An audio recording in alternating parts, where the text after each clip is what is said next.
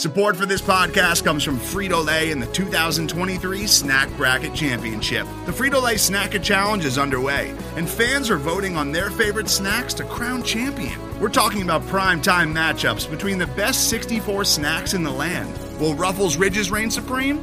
Can Doritos defend their dynasty? Or will Smart Food use their smarts for a surprise upset? Only you can decide. Get in on all the action for a chance to win up to $1,000 or a year's worth of snacks. Let your snacks be heard. Just go to fritolaysnacket.sbnation.com to vote and enter for a chance to win. No purchase necessary. Sweepstakes ends April 3rd, 2023. Void where prohibited. Year's worth of snacks awarded in the form of 52 coupons, each good for one bag of chips. See official rules at fritolaysnacket.sbnation.com. Jordan is on Best. Harper's on Miller.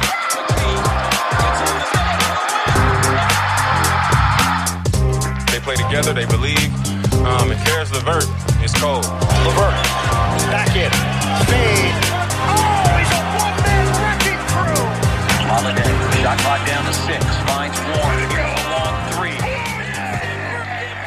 3. Welcome to another edition of the Indie Cornrows podcast. This is your host, Mark Schindler. As always, before we get started today, if you haven't already, please be sure to rate and review us over at Apple Podcasts. We always want to hear from you, get your feedback. Really psyched today to be joined by a friend of the program, Dan Clayton from over at Salt City Hoops, not Salt Lake City. Dan, how are you doing today, man? Doing well. We got some daytime basketball to sink our teeth into, and now that the Jazz and Pacers are done, excited to go over an eventful game. Certainly, big runs both ways, a big injury, lots of intrigue in this one. Yeah, definitely. I'd be remiss too if I didn't start off. I just hope that everyone is. Of course, people are not okay after what happened at the FedEx facility this morning in Indiana. Nothing that we can really do about it in the moment. But just there's clearly some stuff that needs to change in our country, and it's been that way for a while. And it's just frustrating that this stuff keeps happening. Be wrong if we didn't hit on it. So prayers out to those people in whichever way they would want it. So like you mentioned with injury, luckily stuff came out after the game that Donovan Mitchell, it's looking just like an ankle sprain right now, which considering how it looked at the moment and the way that injuries have gone recently, that seemed like a plus. It's still not great. What were your initial reactions when that happened? I try to do my best to fight the instinct of doing the Twitter doctor thing or the armchair doctor thing, only because I've covered so many injuries and covered players up close while they were dealing with injuries and watched how it affected them as humans, to see fans and media engage in kind of the guessing game. And that's tough on players as human beings. I will say the impact didn't look terrible, but his reaction to it and the fact that he just couldn't put any weight on it as he was leaving the court, that's what I think looked scary. I don't know. Look, I don't know. I don't watch a ton of Edmund Sumner. I don't know what the heck he was thinking on that play. I'm not saying that he did anything intentional, but it was dangerous to sweep your leg under a player that's in the air. I wish he'd thought better of that in the moment. And who knows, maybe because Donovan was already, high up in the air, maybe he was vulnerable. Maybe he still would have come down awkwardly. Maybe he still would have twisted something, but it just looked like it was made worse by Sumner, really sweeping under him in the middle of that play. So, encouraged to hear that it doesn't look like a severe ankle sprain, but again, until we hear more about timelines, I almost don't want to guess and put pressure on a guy to conform to this timeline or that timeline. You just have to see, because every injury is different and every body is different. And, I think the Jazz probably are feeling right now like they dodged a bullet, but whatever time they're without him, that's going to be hard on them. They're in the middle of a pretty intense race to try to hold on to that number one spot with Phoenix coming hard. Yeah, definitely. And I think, just as a quick aside too, how have you felt about everything in general with the way that the schedule is shaken out, especially since the All-Star break? We saw Jamal Murray go down recently, which that sucked. I mean, injuries always suck, but it's different this year. Jeff Stotts from at In Street Clothes, he's fantastic. I'm sure you know who he is. To everyone listening, yeah, of course, follow his stuff. Probably the best injury analyst out there. Like injuries have been rough this year in the way that they're impacting teams. I don't know. We can't exactly create like our own solution out of it, but it keeps bringing up a lot of questions for me of how to even feel about the way that the NBA has handled this season, because it's been frustrating. Like there are so many teams playing like 9 games in 14 days, all this stuff. And a lot of people are like, well, it's their job. They get paid to do that. Yes, they do. But it's not just the games, like guys are having to travel. It's not just sitting stationary at home. It's, if you're in the bubble, it's one thing because you're there. You don't have to worry about traveling. You don't have to worry about going all over the place. Everything's there and it's concrete and it's happening there. I don't know. I just think it's this season just keeps getting a little bit more difficult to analyze by the day. It's tough. It's tough for me to say that like, oh, hey, this injury or that injury definitely happened because of a lack of rest. At the same time, we do know that like when your hip is tired because you've been playing a lot of basketball, that affects your whole chain of movement, right? And any orthopedist would tell you that, if your ankle's sore, that's going to put your back at risk. If your back is sore, that's going to put your knee at risk, and whatever. Like there's this whole kinetic chain that matters. I back when I used to be in locker rooms a lot and talk to guys about this stuff, what players told me pretty consistently, and I don't know how this applies to the injury conversation and what's happening this season, and certainly it's a compressed schedule, although like Tim McMahon tweeted some stuff that he was obviously fed from the league office that basically said, hey, it's compressed, but it's like 3.7 games per week as opposed to 3.46 games or whatever the numbers were. Like it's compressed, but it's also like, it's not bonkers. It's not like teams are playing 5 times a week.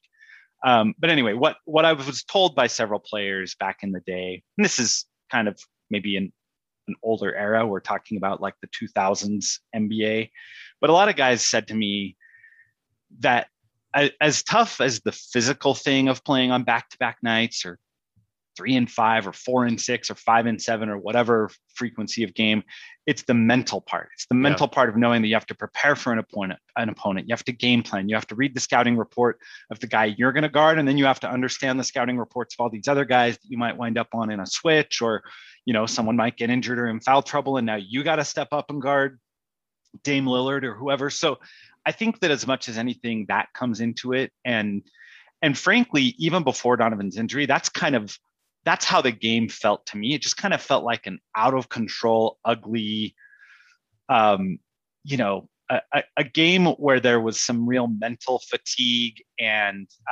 give Indy credit. Like the Pacers were playing hard too. And the Jazz weren't dealing with that particularly well, but partially because of that, it just kind of felt sloppy and like, it just kind of felt like one of those games where, when you watch games that you're like, oh man, I hope nothing happens in this game, because it's just one team's hitting and getting into the other team and getting under the other team. The other team looks tired, not really handling it well. And like those sometimes can be a recipe for disaster. And it turned out that it was. So again, I don't know if it's because Donovan has been playing a lot of basketball. I don't know if it's because he was mentally fatigued and not, but again, it just felt a little helter skelter. And then obviously, that happened, and now the Jazz have to figure out how to deal with it, as Denver's doing with the Jamal injury and a bunch of other, LeBron's missed a month now or close to a month. AD's hopefully close to coming back. So as you mentioned, it's just been a weird year for all of that. Sorry for the long answer. No, you're good, man. I mean, hey, we're here for long-winded answers. I think my biggest thing off that is like, I totally agree. I think that was the first note that I wrote down. I was like, I've watched the Jazz play 30 or 40 times this year. So I'm like, this is not what Utah is. This is not Utah playing in the first half. And like you mentioned, I thought the Pacers played pretty well, but turning over the ball like almost 20 times and a half is very much not Jazz-like this year.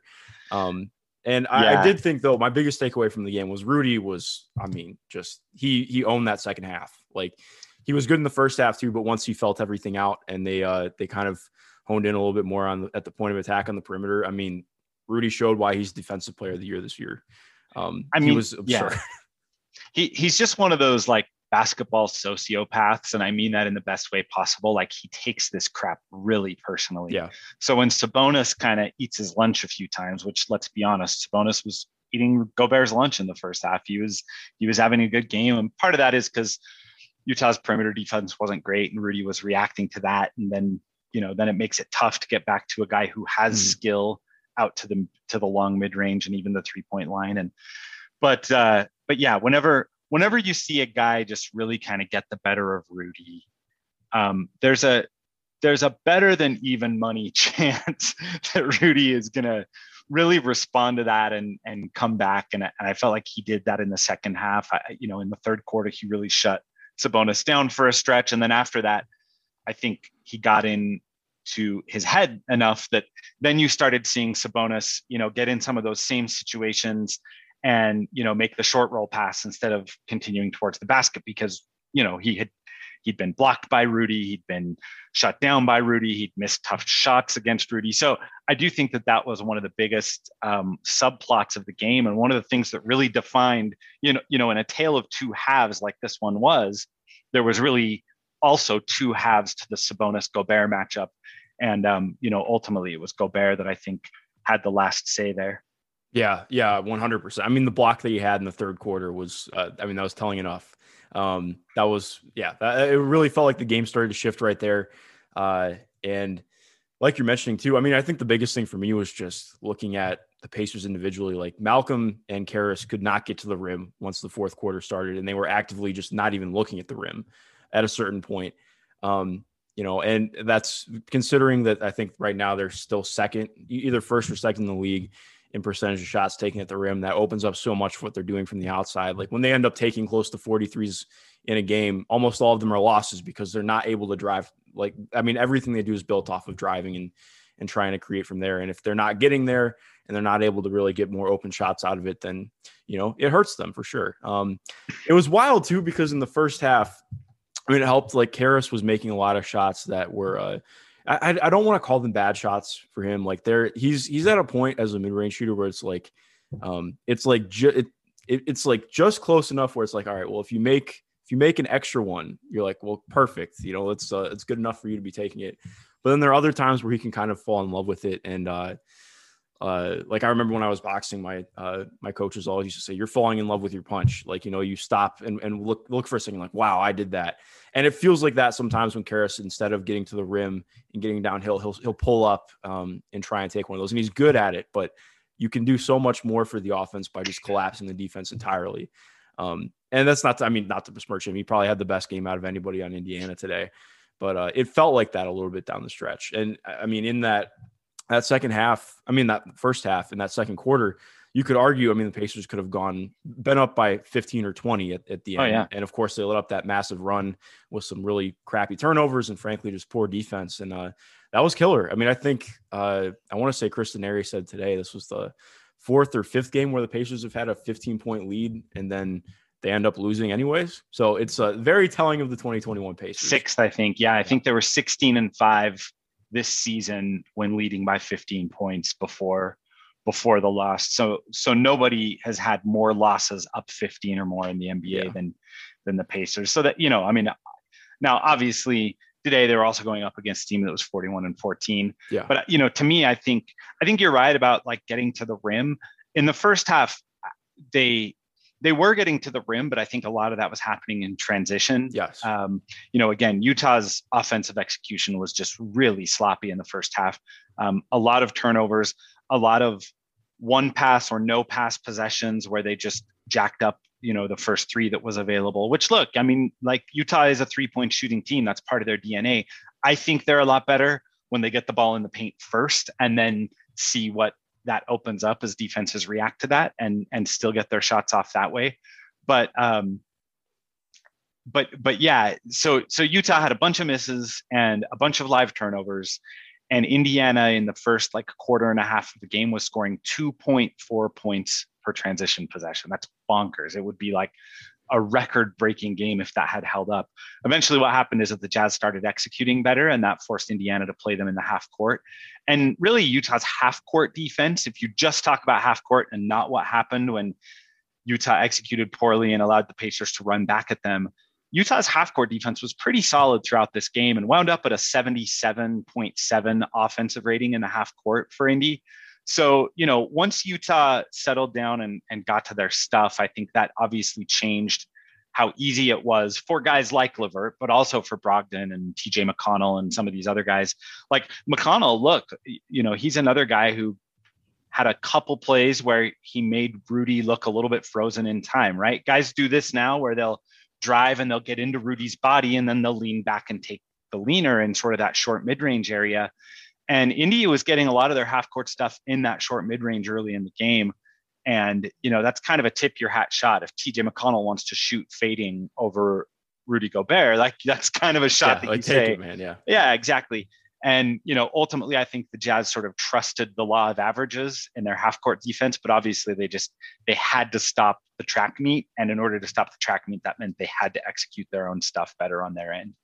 Yeah, definitely. And you bring up a lot of great points. Like, first of all, I mean, TJ has been fantastic from the short mid-range area. I think he's shooting like almost 60% from there. Not after tonight, but again, like you're mentioning, like if you're doing it over Rudy, like your percentages are not going to be close to their season average. But he had like 2 or 3 of those in the first half, if I'm remembering right. Maybe I'm remembering wrong. No, I think attributing some of them. Right. Let's see. I guess he only had 2 buckets. So, but I think both of them were sort of, probing in, getting Rudy on his heels, and then hitting the short mid-range. So, again, props to him. That's one way to make it work against the defense of Rudy Gobert. There are things you can do. A guy can't take away everything. And that's a shot that the Jazz have largely decided they're going to concede, to the delight of players like TJ McConnell, and especially like Chris Paul and Bradley Beal and these other guys who are like the modern game's true mid-range wizards. That's a shot that sometimes you can get against the Jazz defense, and TJ did a good job there. Yeah, definitely. And like you're mentioning with the law of averages too, like I think that's why I felt going into half, I tweeted out that, the Pacers had was about as good of a half as they could have hoped to go for, other than the last probably 2 minutes in the second. I was like, but this Utah team, they shot 6 of 20 from 3 in the first half. And I've watched too many games this year to know that Utah is not going to shoot 6 of 20 again in a half. Right. And that held up, that law of average 100%. Was unfoiled as they just hit everything from outside in the second. I think, like you're mentioning, like I think there's a big attribution from people this year who maybe aren't as close to the Jazz, that they're just similar to last year. And while they have like some similarities, the offense is just so different. It's as close to the beautiful game Spurs as I've seen in a couple of years. Not quite to that level, because you don't have maybe the same individual scorers. Well, it's close, it's always a toss up, but like that, it's just hard to compare something to that and be like, yeah, it's exactly like that. But point being, you have 8 guys who are all like credible, fantastic 3-point shooters. They're all smart, quick decision makers. There's nobody who's really stopping the ball. And I think Jordan Clarkson's been fantastic with that this year. Like we went from, that used to be the main concern with him. And now they've been able to fit. There are moments still, but like they've been able to work him into the offense in a way where it's like, okay, this makes sense. And it's just, they make it happen. And I think that they play such a good brand of defense that if the offense isn't going, you're not as worried about it. Cause it used to be with Utah. Like if they don't have the offense going to at least a decent level and even just a quarter, then it's like, okay, well, that's all she wrote, because you're asking for a lot. You're asking Donovan Mitchell to go grind out, 15 straight possessions and hope to get back in the game, but it's different now. Today's episode is brought to you by Cars.com. With over 2 million vehicles and 50,000 more added every day, Cars.com will match you with the perfect car for you, your budget, your life, your style. And if you're ready to say goodbye to your current car, Cars.com will get you an instant offer to cash it in. Just start by entering your license plate and get matched with a local dealer who will write you the check. So whether you're looking to buy or sell, just go to Cars.com. It's magical. Yeah, really, all of their non-bigs in the rotation are 3-point threats, and that's by design. They wanted to build a roster that way. They've spent money to design the roster that way, and now they're going to be a tax-paying team for the first time in like 10 years. So, look, there's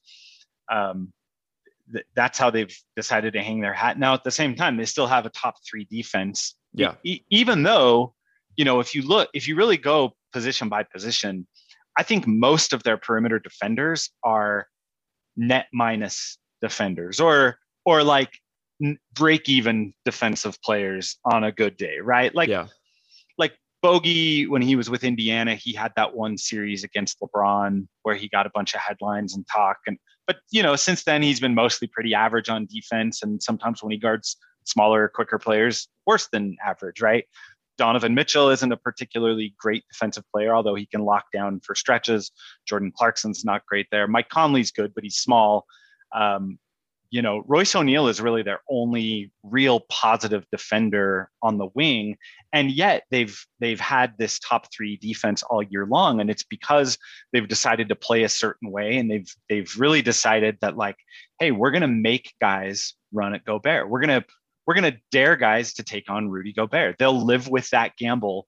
Their rim defense is actually down this year. They're not having the best rim defense year, but it's because they're just rolling out the red carpet and saying, we're going to chase you off the 3-point line.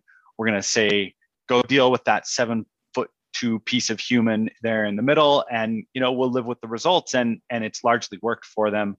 So yeah, but you're right. I think it is more of a two-way Jazz team than a lot of casual fans will recognize. You're really talking about a team that has the best, offense, the best net rating in meaningful situations since like the early Warriors, right? And again, that's not to make the comparison, because that's too lofty a comparison.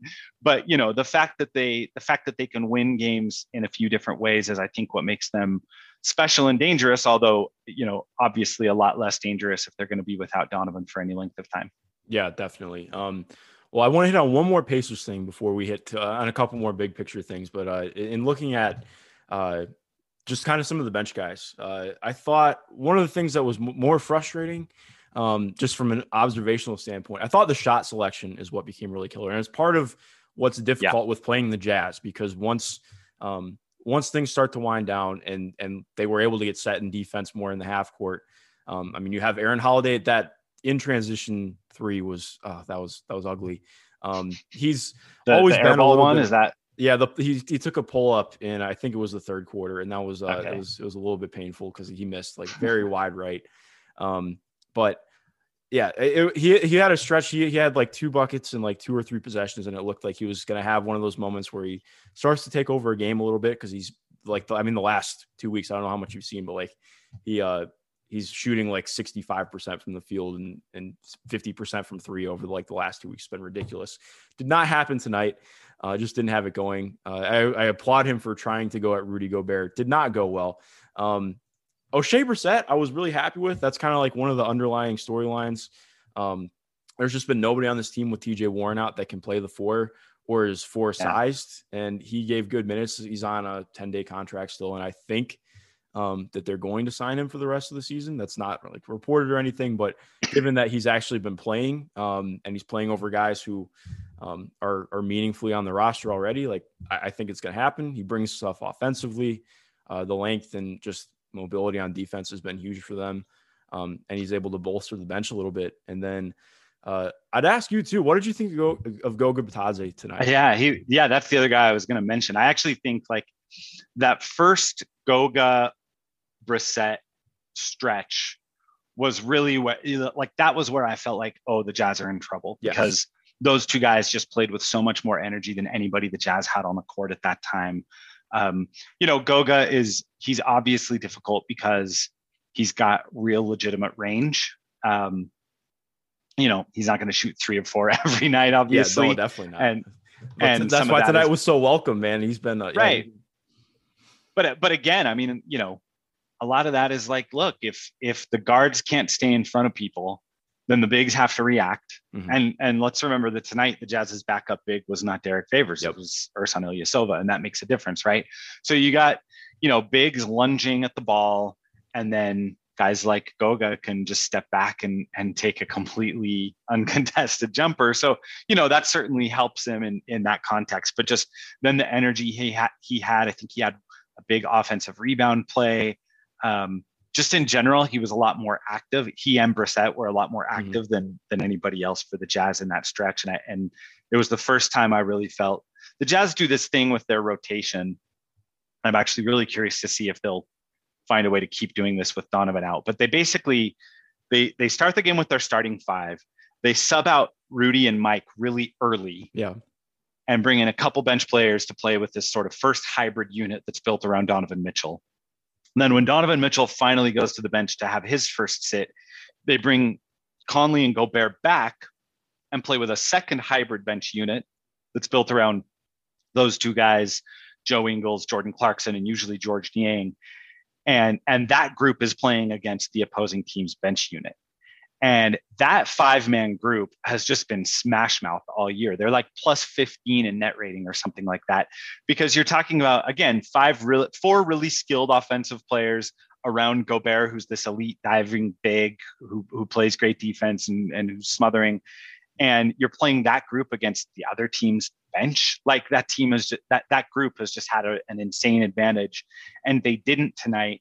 And the games that Utah has lost, it's almost always been because, you know, that group didn't quite have the advantage that they usually have on a particular night. So there's just some, you know, there's some weird lineup magic there that Quinn Snyder's been able to tap into.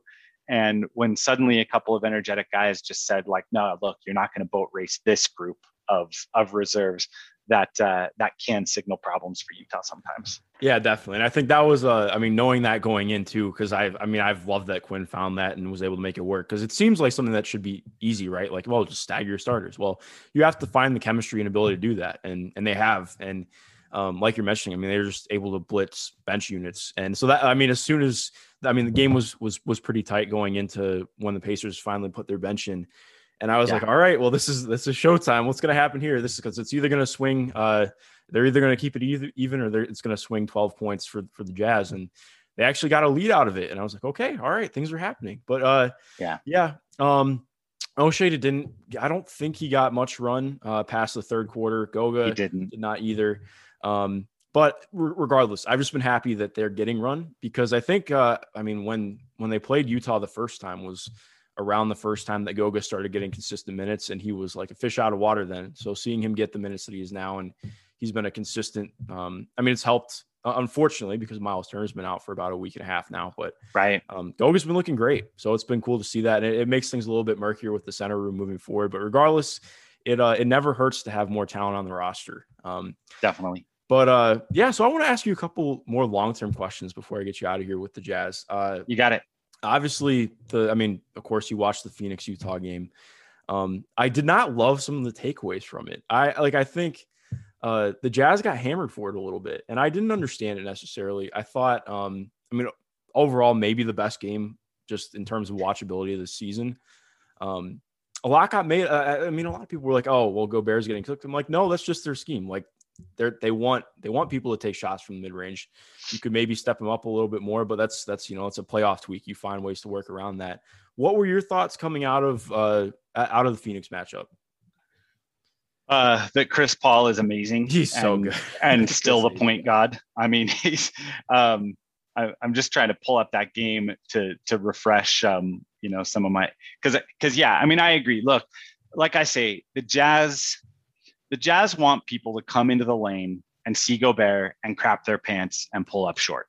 Like that's in a 8-second description of the Jazz's defense. That's it, right? Yeah. The problem when you're facing Chris Paul and even Devin Booker, by the way, Devin Booker has some clutch issues this year and whatever, but both of those guys are really freaking good in the mid range. What's crazy about that game is that, again, and I don't mean to get too overly focused on this one way of looking at defensive efficiency, but in the half court on first shots, Utah held Phoenix to 81.5 in that game, which is that's elite, even if you're not facing the best offense in the NBA or one of the best offenses in the NBA. Mm-hmm. But what happened was, in order to get that, you had to have Rudy challenging out further away from the basket. And then Ayton was able to sneak behind him and get rebounds. Like it was all just about the offensive rebounding for Phoenix in that game. If it weren't for second chance points, Utah would have won that game in regulation by 8 or 10. And hey, look, that's part of the game. That's part of what Utah has to solve for. Utah is small at pretty much every position other than center, right? I mean, depending on who you call the power forward out of, and it doesn't really matter in Quinn Snyder's system. Like there's just a point guard, 3 wings, and a big the way Snyder plays. But, depending on what you consider Royce O'Neal versus Bojan Bogdanovic, one of those probably has decent size at the 3, but like other than that, you're pretty much small at every position going down the line. And even Bogey doesn't play huge. Yeah. He's big and he's got good length, especially if he's kind of spiritually your 3 in a particular defensive setting, but he doesn't really like contest with great verticality. He doesn't really like swallow players up that way with his size. So, Don is small for a 2. Mike Conley is small for a point guard. They don't have a big power forward type. So, if it becomes a question of, those 4 guys rebounding against an opposing team's bigs, that's going to be a problem sometimes. Frankly, it was the reason why they struggled the other night against Washington too. And Washington is nowhere near as good as Phoenix, but Washington also has a guy like that who Rudy has to honor him in the mid-range, and Bradley Beal. And as soon as Rudy steps out, it becomes the responsibility of everybody else to gang rebound. And the Jazz do well at that some nights, but when they don't, it's really hard to beat a team with a great mid-range threat. Yeah, definitely. And I think the Pacers have struggled a lot with that too, because they play Miles in center field a lot. And the backline rotations are just a thing to behold in the wrong way most of the time. So, long rebounds are killer to the Pacers. It's interesting because, like, looking at the Phoenix matchup in general, I thought, like you're mentioning, a lot of things had to go wrong for Utah in that game. And I thought Phoenix played one of their better games of the year. Like DeAndre Ayton has been the biggest hinge for me on what to even think about Phoenix, because obviously we know Chris Paul is fantastic. Devin Booker has been great this year. I love pretty much 1 through 10 on that team is really great. But it's just like with Ayton in general, he's been like, he had another good game yesterday against the Kings, and was fantastic against Utah. But so often, like, he's having the polar opposite of that, or not even polar opposite. That's a little bit reductive, but like, instead of being assertive and attacking the offensive glass and getting easy looks on mismatches and taking advantage of it, and being really active and switchable on defense and attentive and engaged, that's not routinely what he's doing. And it's part of it. I mean, he's a 3rd-year player, so it's asking a lot of a guy to be ready to compete on a contending team. But at the same time, like, I just don't know if I have faith in that happening like all the time moving forward, which is why I still am really confident in this Utah team. So I guess that kind of feeds into my next thing. I mean, how do you feel about them moving forward into the playoffs? Because I mean, we're getting relatively close to it, which is kind of weird, but. Yeah, I still think, and obviously big question mark hanging over everything right now with Donovan Wright. Like, if he misses a week as opposed to 3 weeks, then, let's change it. Or if it's worst case scenario and you start to talk about 5 to 6 weeks, and now he's missing game 1 and game 2 of a first round series or whatever. But let's just assume the best for a second and say, a healthy Jazz team versus a healthy Phoenix team, or a healthy Jazz team versus a healthy Clippers or Lakers team. I still think that the Jazz are probably, let's say generously, let's say they're a coin toss against the LA teams in a best of 7 series if everybody's healthy. I do believe in the Jazz. I do believe that they'd have a shot there. 50-50 might be a little generous, but those are great teams, but they're also going to have to come up with a solution for Rudy. Neither of those teams, Anthony Davis is going to play some center for sure if that's the second round matchup, and that's going to test Rudy. But then he's got to do some things on the other end that are going to make his life difficult.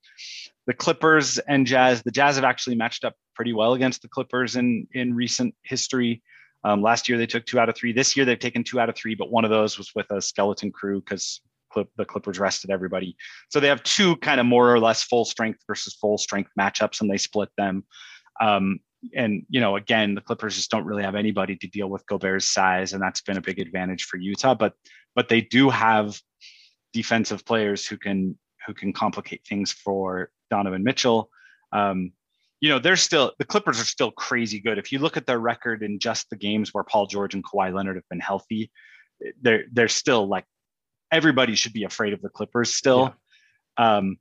If it was Jazz Suns in a 7-game series, I like the Jazz there. I think it's not as like a foregone conclusion. Like, I still think it would be a tough series and it could unfold a lot of different ways and neither outcome would surprise me.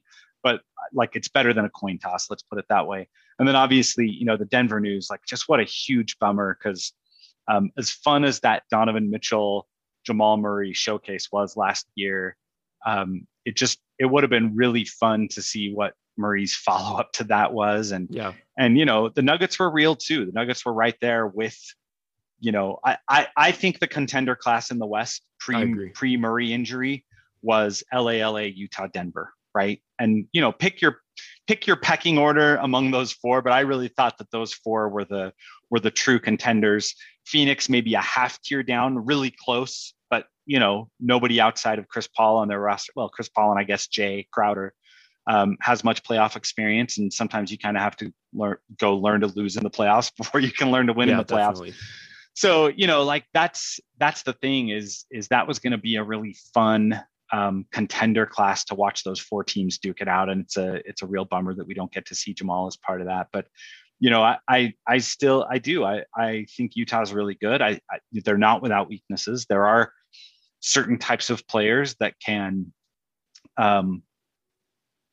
test both their offense and their defense. And, but like you said, that's the kind of thing you solve for in a 7-game series, right? It's checkers for 72 games, and then it's chess, and the Jazz are going to have a chance to game plan specifically around, what do we do to neutralize this? What do we do to still score against this type of defense? And, historically they've been competitive in most of it. Even the Houston series from 2 years ago, that I think the national narrative on that series is that, Houston ran away from the Jazz.